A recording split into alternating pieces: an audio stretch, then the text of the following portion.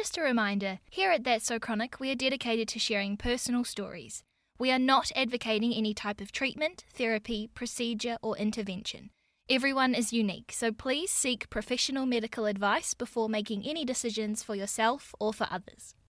Welcome to That's So Chronic, the podcast where I, Jess Bryan, interview some incredible people from around the world that are thriving and sometimes only just surviving with chronic illnesses, life-changing injuries, and potentially disastrous diagnoses. When I was in Wellington, I discovered that Eddie Hamling, who I had been working with for 3 weeks in the same office, had type 1 diabetes, had 3 brain surgeries, one where he died on the operating table and came back to life, and he has an epilepsy diagnosis. And that's what we're going to chat about today. In this episode, we learn about that night when Eddie was skateboarding and suddenly his life changed, what goes into 3 brain surgeries when you have an extradural hematoma, what growing up with type 1 diabetes was like, and I learn a fun fact about deja vu. I also say whoa a lot, so brace yourself for that. Eddie has such a beautiful way of explaining things and an awesome outlook on life. I took away so much from our chat, and I hope you do too.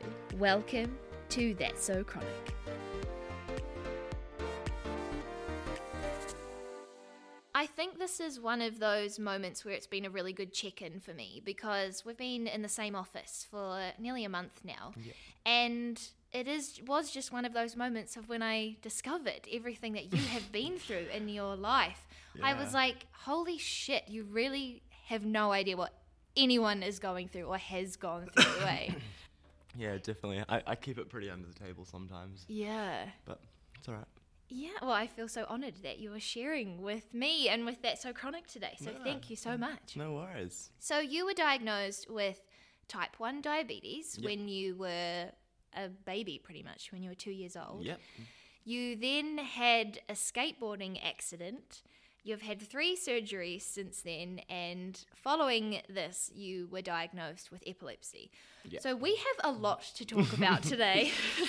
Yeah. Shall we start all the way back at the beginning? And I am not asking you to remember your diagnosis at 2 years old, but I'm wondering if you've had heard any stories or what that was like. Yeah. So I think I was freshly 2 years old, in a couple months, and I just got super skinny all of a sudden and really pale and had no energy to do anything, and Mum and Dad were confused, so I was in and out of hospital for a couple of weeks sort of thing, and then they realised that I have type 1 diabetes, and back then the technology was like nothing compared to what it is today, you know? Yeah.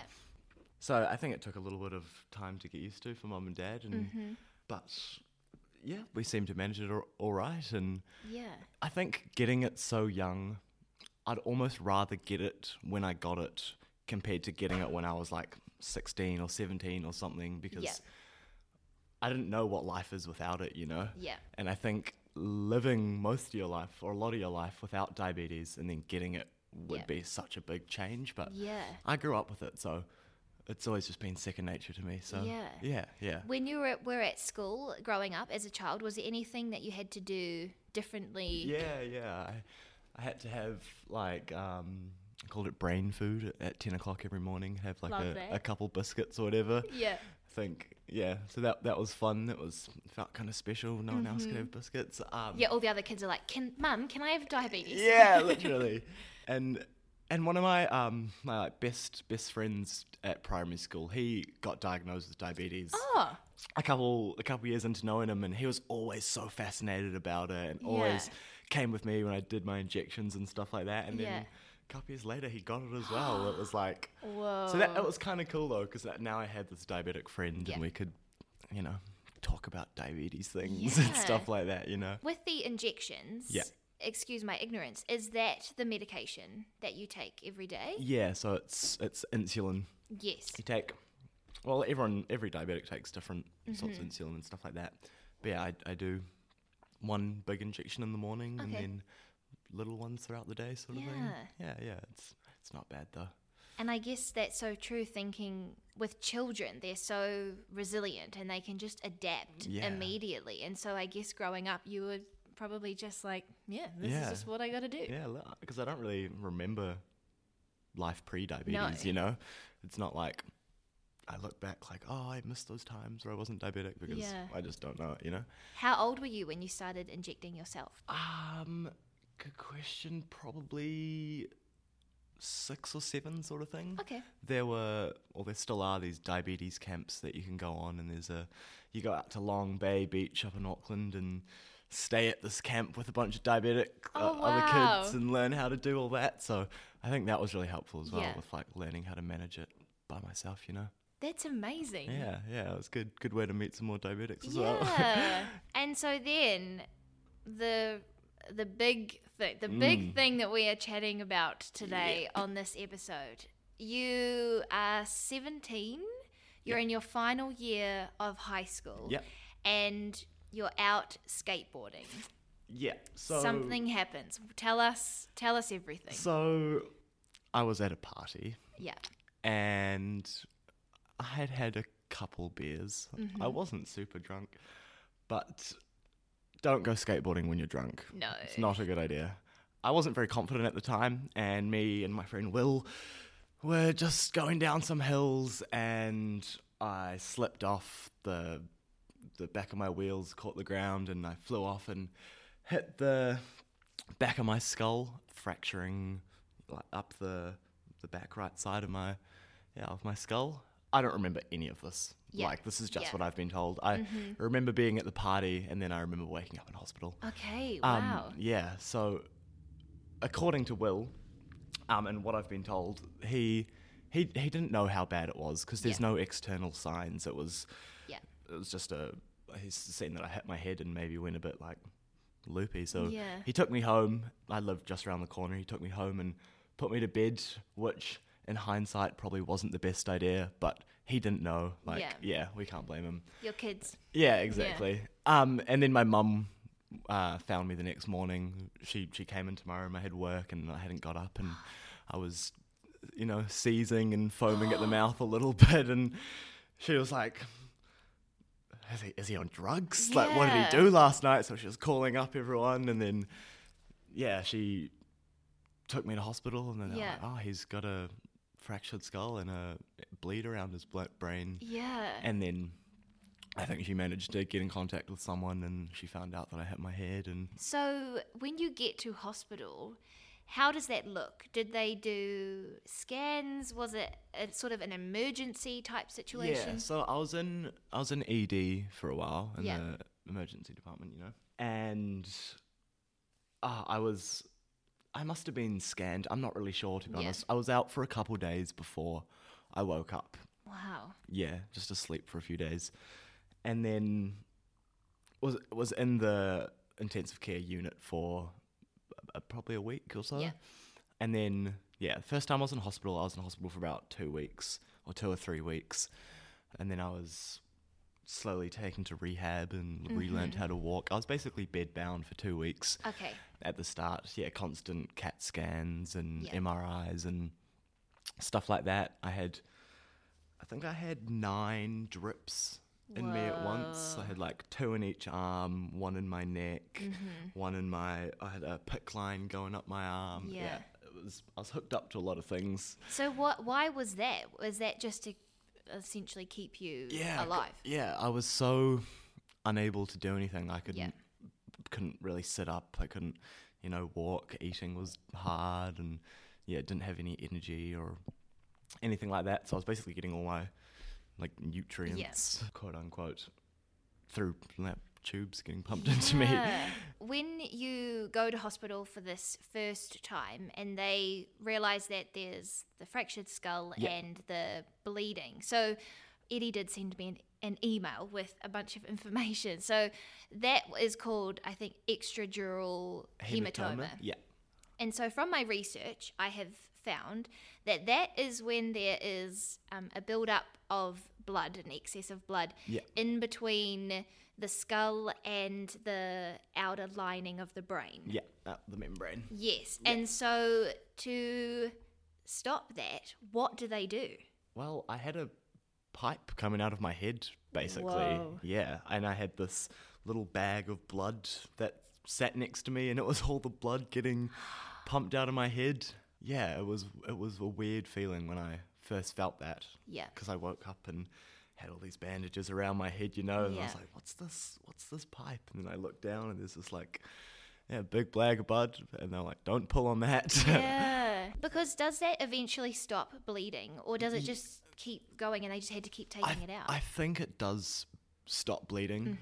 They're just draining out the excess. I don't think it's constantly being refilled or anything. Wild. And so then how does how do the doctors then go, oh, yep, you're okay, like that's all over? What is that process in hospital? Good question. They wait till the bleeding stops, obviously. There's lots of swelling around my brain. Okay. So they're measuring that, watching it go down. It's constant brain tests, asking me where I am, what the date is, getting me to touch my nose and their finger and my nose. And constant tests like that, just testing my cognitive skills and stuff like that. And were you passing these tests? Eventually. Okay. Yeah. It took me a little while. And then when they could see that I could kind of stand up and go to the bathroom by myself and function independently a bit more, that's when they were like, okay, you can be admitted. Discharged, yeah.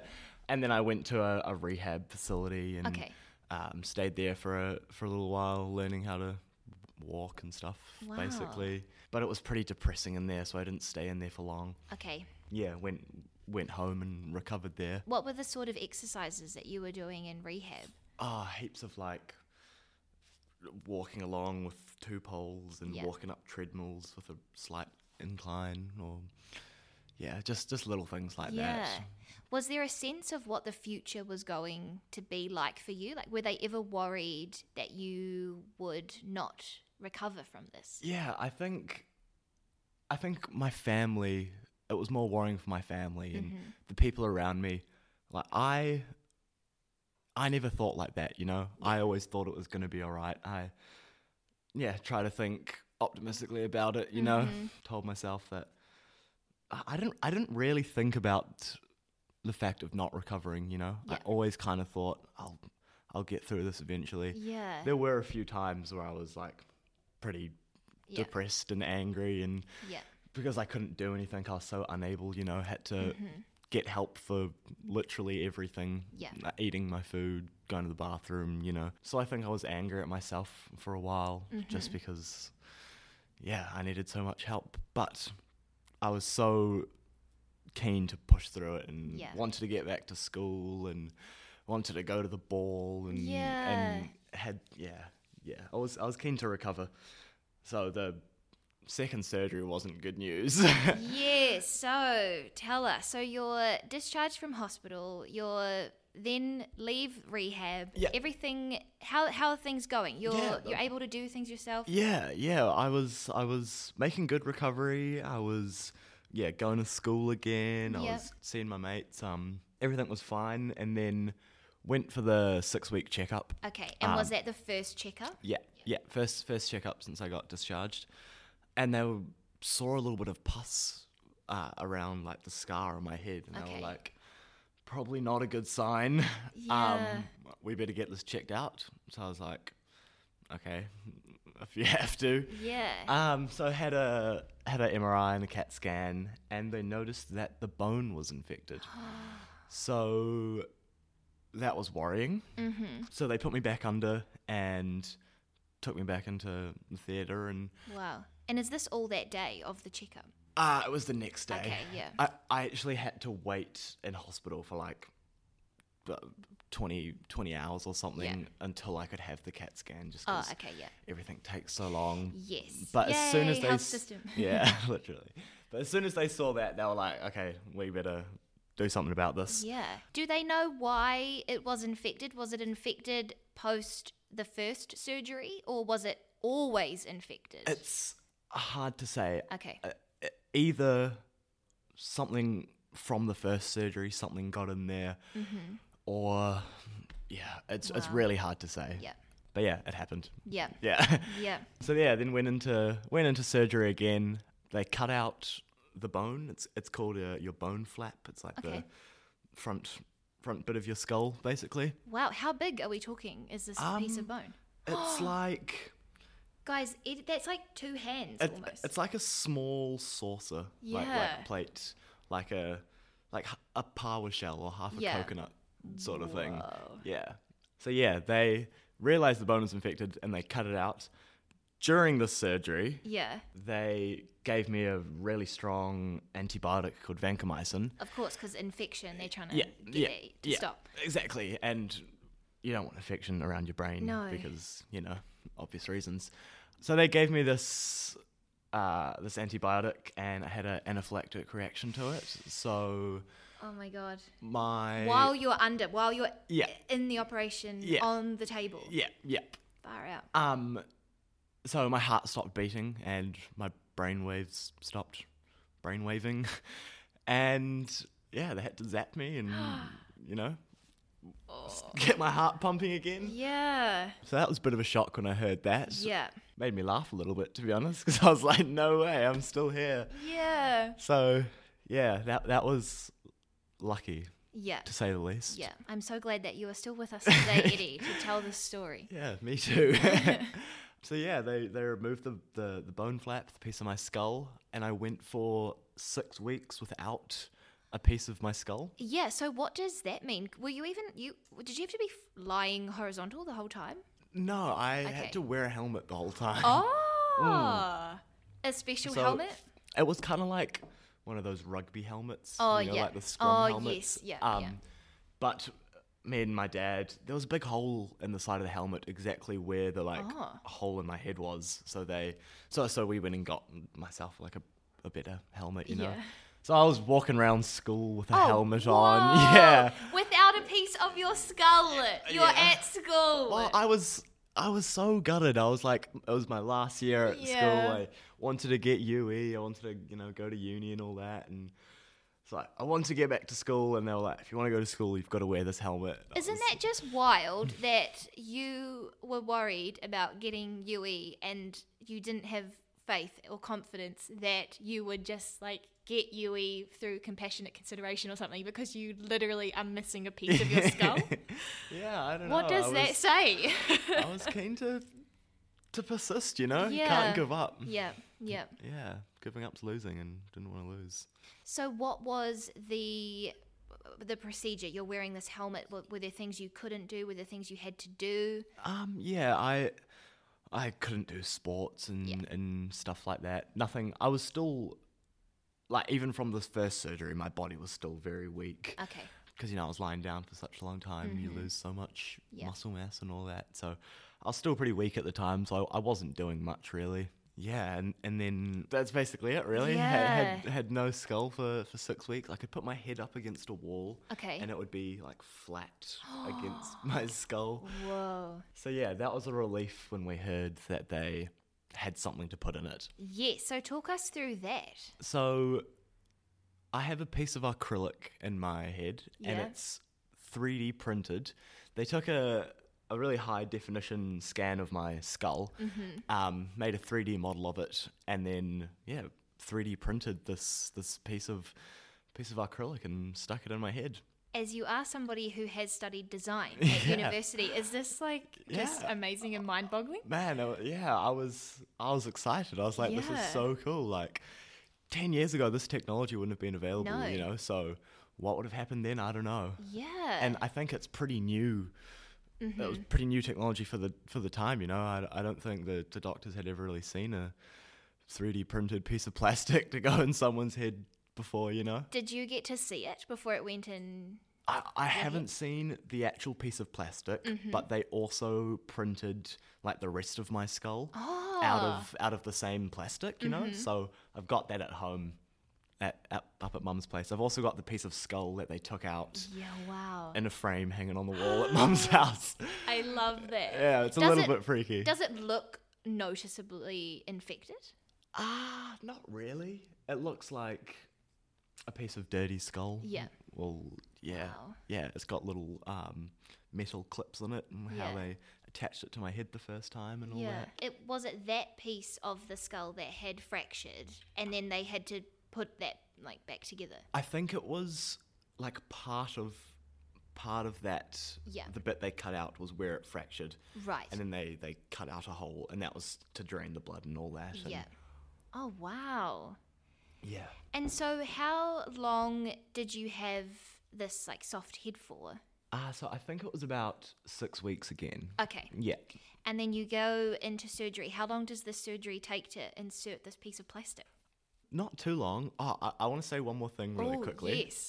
While I had no piece of skull, missing my bone flap, I was on this antibiotic, and I had to be on it 24 hours a day. Oh. And I had a PICC line, so it's a basic. It's like a really small tube. It's like the size of a wire, and it goes in your arm up by your like bicep, and it goes all the way into your heart, and then I had this bottle, and it looked like a baby's bottle, like a milk bottle, but it had a balloon in it, and the balloon slowly compressed and pumped this antibiotic into myself, and it was going for 24 hours a day, and every day at 6 o'clock I had to like change the bottle and put a new one in, and so I was walking around school with this helmet and this baby bottle on the side of my...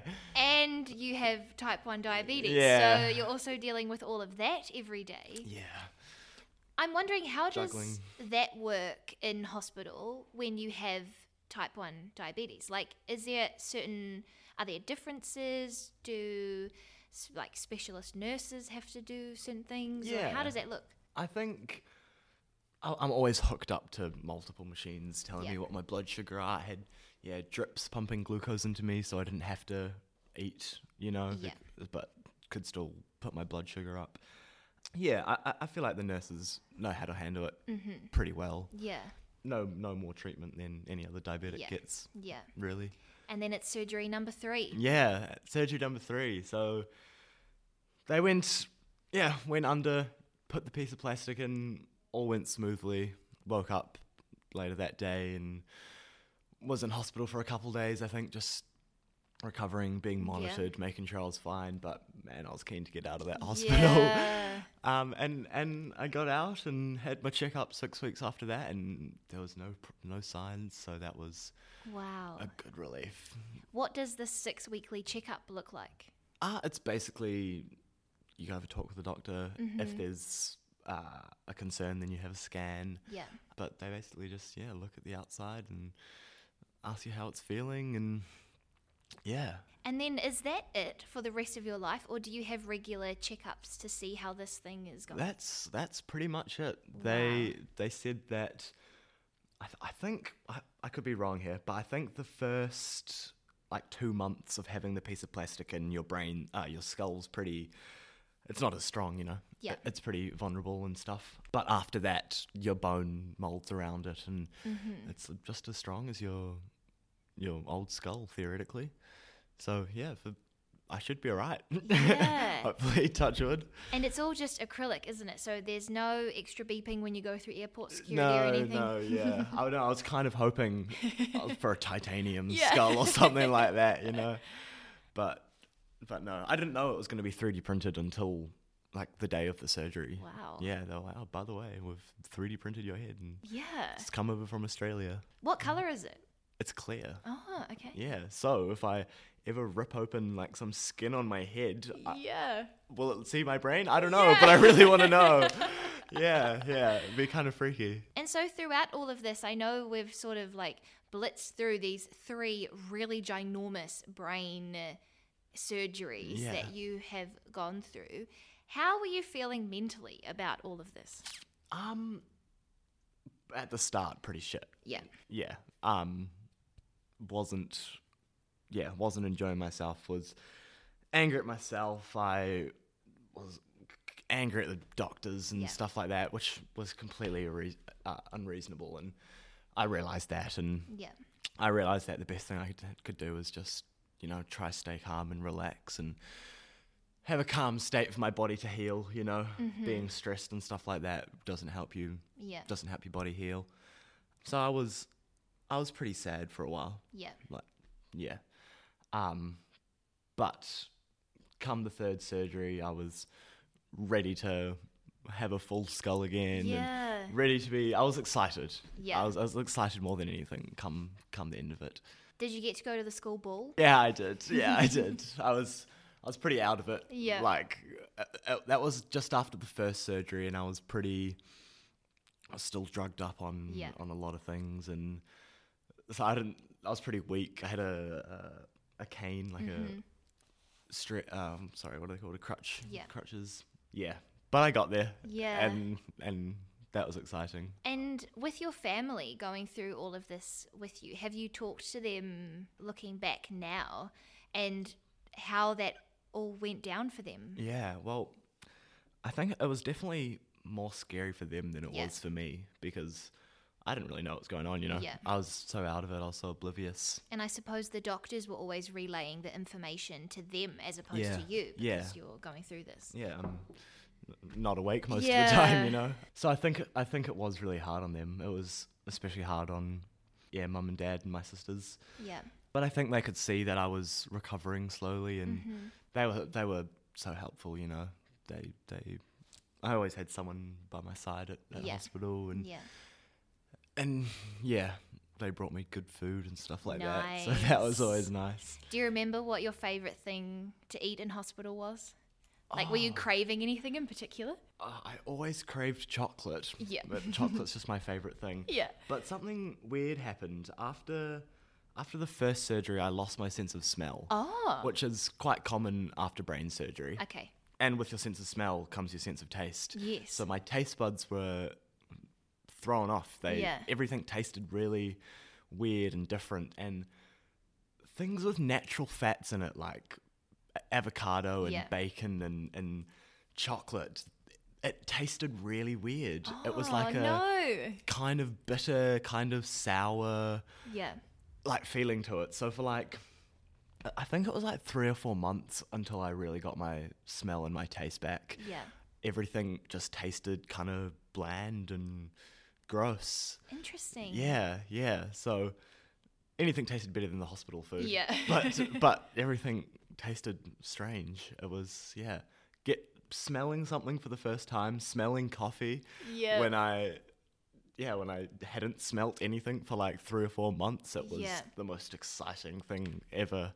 Like, mum had put a pot of coffee on. I was like, oh, that smells nice. And I was like, wait, that smells nice. It was so exciting. Yeah. Yeah. Was there any additional support that you were being offered in the hospital to deal with this massive life event that you're going through? Not so much. Mm-hmm. And was Will around for this recovery and rehab time? Yeah, he was around. He came and visited me in hospital a couple times, and I think he was pretty excited when I rocked up to the ball. I didn't tell anyone that I was coming. I just kind of appeared with a shaved head and stitches all down the side of my skull. So he was around, and he was a good friend. Yeah. Yeah. Did anybody explain? Was it lucky that your mum came in when she did? Yeah. If it had gone any longer, or is that risky? Definitely. Yeah. Definitely. The state that she found me in, I was not good, to say the least. Yeah. It left me a couple more hours or whatever, and it could have been much worse. Yeah. The bleeding could have pushed my brain forwards even more. Yeah. I could have hit my head on something, seizing. Yeah. It could have been a lot worse than it was. So, thanks, Mum. Yeah. Throughout the surgeries, were the surgeons and the doctors, specialists, explaining any sort of side effects that might come from having 3 brain surgeries? Yeah. Well, they told me about the sense of smell thing. Okay. Yeah, they said that you're probably going to be weak for a while. You can be confused and your emotions may fluctuate and stuff like that, But they were good. There was nothing that came unexpected that they didn't tell me about. I had very good brain surgeons. Yeah. I had the top of New Zealand basically. Same brain surgeon who gave Mick Jagger, Keith Richards from the Rolling Stones, because a coconut fell on his head when he was in some island, tropical island. Yeah. Closest brain surgeon was in New Zealand, so he was flown there, and guy who gave brain surgery to him gave brain surgery to me. What a flex. Yeah, what a claim to fame. Basically touched Mick Jagger's brain, just saying. I don't want to brag, but that happened. Yeah. And so they leave, you've got this piece in your brain, or in your skull. They leave you to it. Life carries on. Yeah. When do you start to notice that things are maybe starting to flare up? So, went to uni. Got UE? Yeah, Yay! got UE. Stoked. Was partying and doing uni, living first year life. Yep. And then I had a little seizure in my friend's room. I fell onto the floor and shook around for a little bit. And then I basically slept for a day after that, because you're so exhausted after a seizure. Yeah. And I don't really remember this. Yeah. When I really started noticing it going weird, I started having really, really intense deja vus. Oh. And they were so weird. It felt like they'd last for like 5-10 minutes at a time, and I felt like I had done everything. I almost felt like I could predict the future. Yeah. Like, I know it sounds weird, but I was like, I've lived this before. I know what's going to happen. This is going to happen. And and it was such a strange feeling. It was like a dizzy deja vu feeling, and that happened a few mornings when I was getting ready for uni, and I was like, this is a little bit weird, but I didn't think much of it. I thought I was, I don't know, maybe just tired and stressed and stuff. And then I had another seizure, and at a person I was seeing at the time. And that's when I went to hospital, and they were like, you've had a few seizures now. We think you've got epilepsy. Did you tell someone after that first seizure, or did you just go home and just... Well, I didn't really know it was a seizure at this point. Yeah. Because it's such a weird feeling. You kind of just wake up and you're like, oh, like what just happened? Yeah.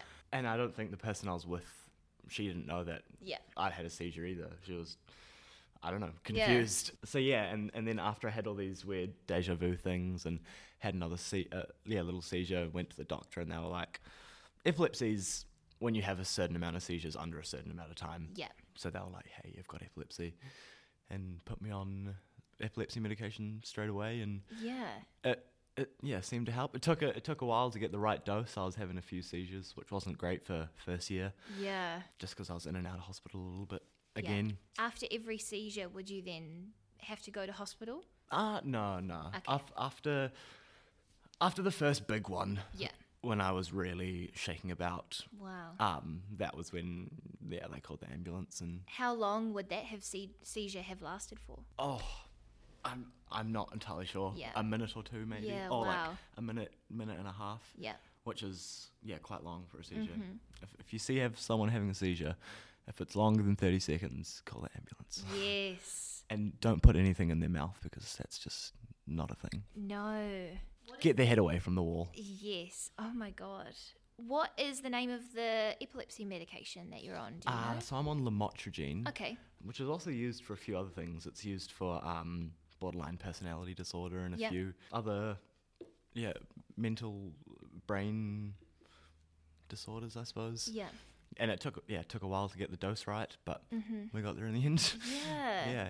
Yeah. I remember in the news like a few years ago, there was an epilepsy medication where they changed. They went to the generic brand rather. Yeah. So that was a bit of a big deal. That was that last year? It might have been 2 years ago now. Yeah. But basically the government stopped funding all the brands, and they just started funding this one brand of epilepsy medication and a lot of other medication. And within a month of doing that, 6 epileptics died in New Zealand. Yeah. So that was worrying, and I was swapped to this new brand, same drug, still lamotrigine, but this new brand. Yes. And I was having seizures. Wow. Yeah. Like almost straight away. A couple of weeks after changing, I was in McDonald's on Menor Street, and I was on the ground. And, And what then happened? Were the doctors like on your side? Yeah, they were. And it was like, let's just take down Pharmac. Yeah, pretty much. Okay. Pretty much. They said, well, I said ever since I swapped to this new medication. I haven't been feeling that right. And I was told that it might take a while, or it might take a minute to my body to like get used to this new drug, you know. And I remember how ridiculous it was in the media, and a lot of people coming forward being like, oh, it's all in their heads. It's just a placebo thing. They're making it up. No. It's like, oh no, I don't think you just like made up that seizure in McDonald's on Manor Street. Yeah, literally. So I got a special allowance. Okay. And I got put on the old medication. Okay. Again, which is nice, yeah. Yeah. And I think a few epileptics around the country did that.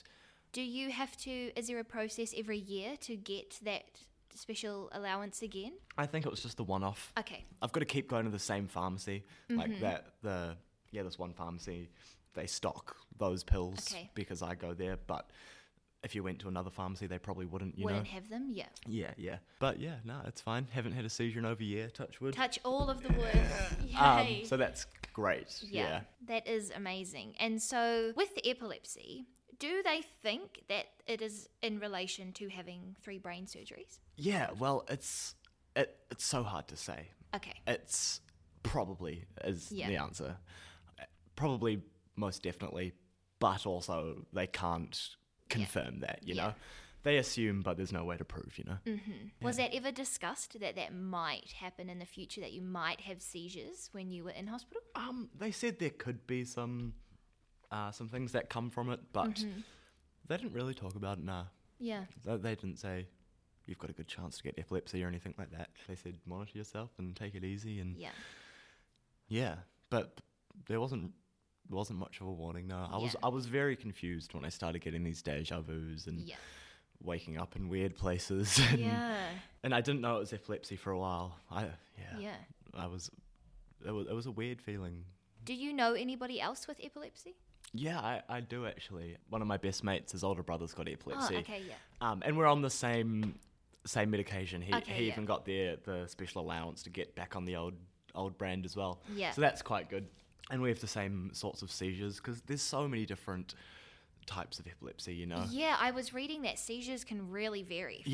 Like some people might just be staring blankly and that's a seizure. Yeah. Or some people, are on the ground with the uncontrollable movements. Yeah. So, there's so many different types and so many different triggers as well. Like, every time I say I've got epilepsy, people are like, oh, how do you go to, like, concerts and how do you go to clubs and, like, flashing lights, rah, rah, rah, and it's not that sort of epilepsy. And that's quite an uncommon sort of epilepsy, is the photosensitive.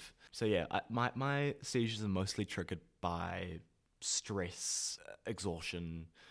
Yeah, if I don't take my medication, that's the biggest thing probably. But yeah, if I'm tired and stressed and just run down, if I'm staying up late, maybe that's when I have my seizures. Yeah. And this was all happening in first year of university, which university is kind of a stressful time. Yeah. Were you doing anything in particular to help mitigate some of the stress? Like, did you have any tips or tricks that you were starting to implement in your life? Probably not in first year, no. Yeah. But I feel like as time went on, definitely. Yeah. Ways to calm myself down and just, take a minute and let the stress disperse a little bit, fade away. Just going and sitting outside. Sitting, get amongst greenness, Yes. It does so much for your physical health and your mental health. Get out into nature, everyone. Yeah. So what does 2021 look like for you with type 1 diabetes, with epilepsy, having survived literally dying and then being resuscitated and then 3 brain surgeries? Yeah. I don't know. Hopefully no major problems. Yeah. Would be great if I didn't have a seizure. Yeah. All year. I think that's the goal. Yeah. That's the goal. No seizures. 2021 seizure free. Yes. But it's hard to control sometimes. Yeah. But it's doable. I'm not allowed to drive within a year of having a seizure, so the longer I can go without a seizure, the better. Yeah. How long since the last seizure? So the last one was December 2019. Oh. Wait. So it's over a year ago. Yeah. You can drive. Yeah, I know. That was the last big one. Yeah. had really little ones. A déjà vu's technically a seizure. Oh, okay. Because a seizure is when the neurons in your brain are sent to the wrong part, basically. Yeah. So a déjà vu is when the neurons from your eyes, they're sending information to your brain, to a part of your brain, be like, this is what's happening right now. This is what you're seeing. Yeah. But you have a little seizure, and the neurons go to the part of your brain that's your memory. So it's like you see something, but it's sent directly to your memory instead of the part of your brain saying, this is what's happening now. Whoa. So it's a little seizure. And so if you have a déjà vu, you're technically having a little seizure. So I'm going to think of you whenever I have a déjà vu moment now. That is incredible. I guess to conclude, if you could go all the way back to Eddie, who is in the hospital, it's just after surgery, number 1, little did you know there was a piece of infected skull just chilling in your head. Yeah. And who is feeling really sad and angry and just down about this whole experience. If you could go back now, what would you say to that Eddie? I think I'd just say it's going to be okay, you know? Yeah. Well, there's going to be some ups and downs for sure. Like, it's going to be hard at parts, but it'll get better, you know? Just keep persisting, just keep going. Yeah. Keep an open mind about it. Yeah, like, you'll get through it, you know? Yeah. And yeah, I think that would have been nice to be told that. And I always thought I would get better, but there was definitely times where I was like, fuck, this is rough, this is hard, is this actually going to happen? I don't know. Yeah. But yeah, I tell myself just to keep going. And I tell that to anyone who's going through hard health issues, whether that's mental health or physical health. It is hard, you know? Yeah. And there's no denying that, and you can't just stop. Things aren't just going to go easy like that, you know? Yeah. There's a process, but just keep going, and things will get better. Do you still skateboard? Yeah. I know, much to my parents' despair. But yes, a little bit. Oh, Eddie, thank you so much for sharing your story with me no worries. today. Thanks for having me. It's been fun. I know. I think I said whoa about 58,000 times. If you also said wow or you enjoyed this episode, please let me know. Tag me in a selfie of you listening to the podcast and I'll make sure to share it as well. Find me on Instagram at That's So Chronic. Don't forget to subscribe on Apple Podcasts if you aren't already, or press follow on Spotify. We also really appreciate all of the reviews and shares, because that really helps That's So Chronic get into more ears around the world to hopefully spread awareness, and more importantly, hope. So thank you so much.